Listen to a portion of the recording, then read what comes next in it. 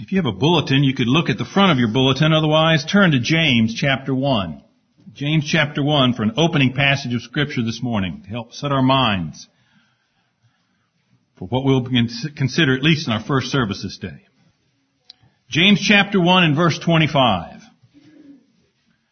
But whoso looketh into the perfect law of liberty and continueth therein, he being not a forgetful hearer, but a doer of the work, this man shall be blessed in his deed. Amen? Amen. Amen.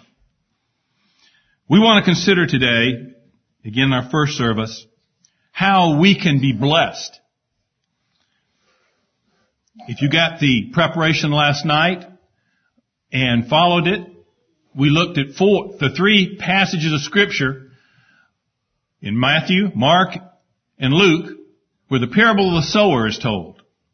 We've been taught before what that's talking about. It's not talking about whether a person is a child of God or not. It has nothing to do with that.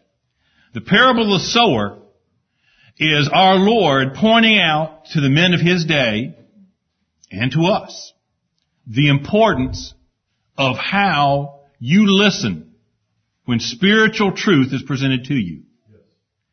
That is how we're blessed and prospered, brethren, is by hearing the Word of God and acting on it. I've titled what we want to look at today, Spiritual Active Listening. We want to be active as we listen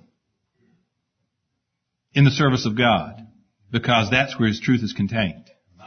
As our passage here talks about, whoso looketh into the perfect law of liberty, hopefully in any service in this congregation, both what I'll do this morning and what the three brethren will do in the second service, we'll be presenting you with God's Word. We'll be looking into the perfect law of liberty.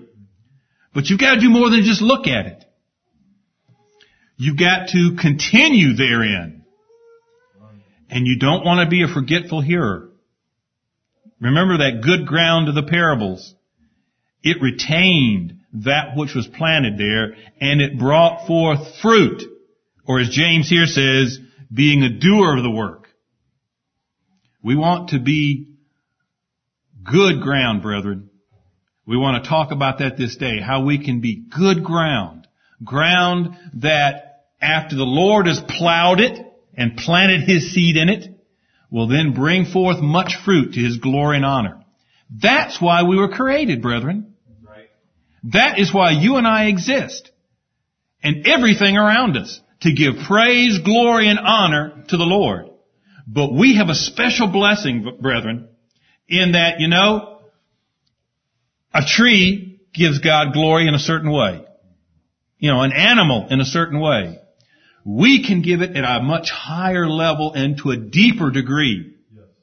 And that's what we want to look at today. How can we make ourselves fruitful trees that bring the maximum of a harvest to the Lord, of the praise, the glory, and the honor that He deserves and He's looking for in our lives? May He bless us to that end as we consider His Word in a few minutes. Let's go to Him in prayer now. Our most gracious Father, we're so very thankful for the beautiful day that You've given us. Lord, we think of the storms that have come through, the rain, how it's nourished the earth. And today, Lord, we can see the fruit of that. But Lord, we want to see a better harvest than that. Father, we want to see a harvest and a bounty of righteousness and a praise and glory and adoration to You and Your Son, Jesus Christ, in our lives. Help us, Lord, to that end this day. Help us, Father, as we enter in Thy worship at this time. Lord, help us to put aside the things of this world that would entertain our minds, that would distract us from the great and noble purpose for which we're gathered at this time. To glorify You, to praise You, and to think on Your things. Father, be with our brother and sister as they are away from us. Grant them, Lord, blessing in rest and refreshment. And Lord, bless us at this time with Your presence, the presence of Thy Holy Spirit, Lord, so that we can understand the things that we'll see from your word this day and be able to apply them, as we've already said, for your praise, glory, and honor. For it's in the blessed name of Jesus Christ that we ask these things. Amen.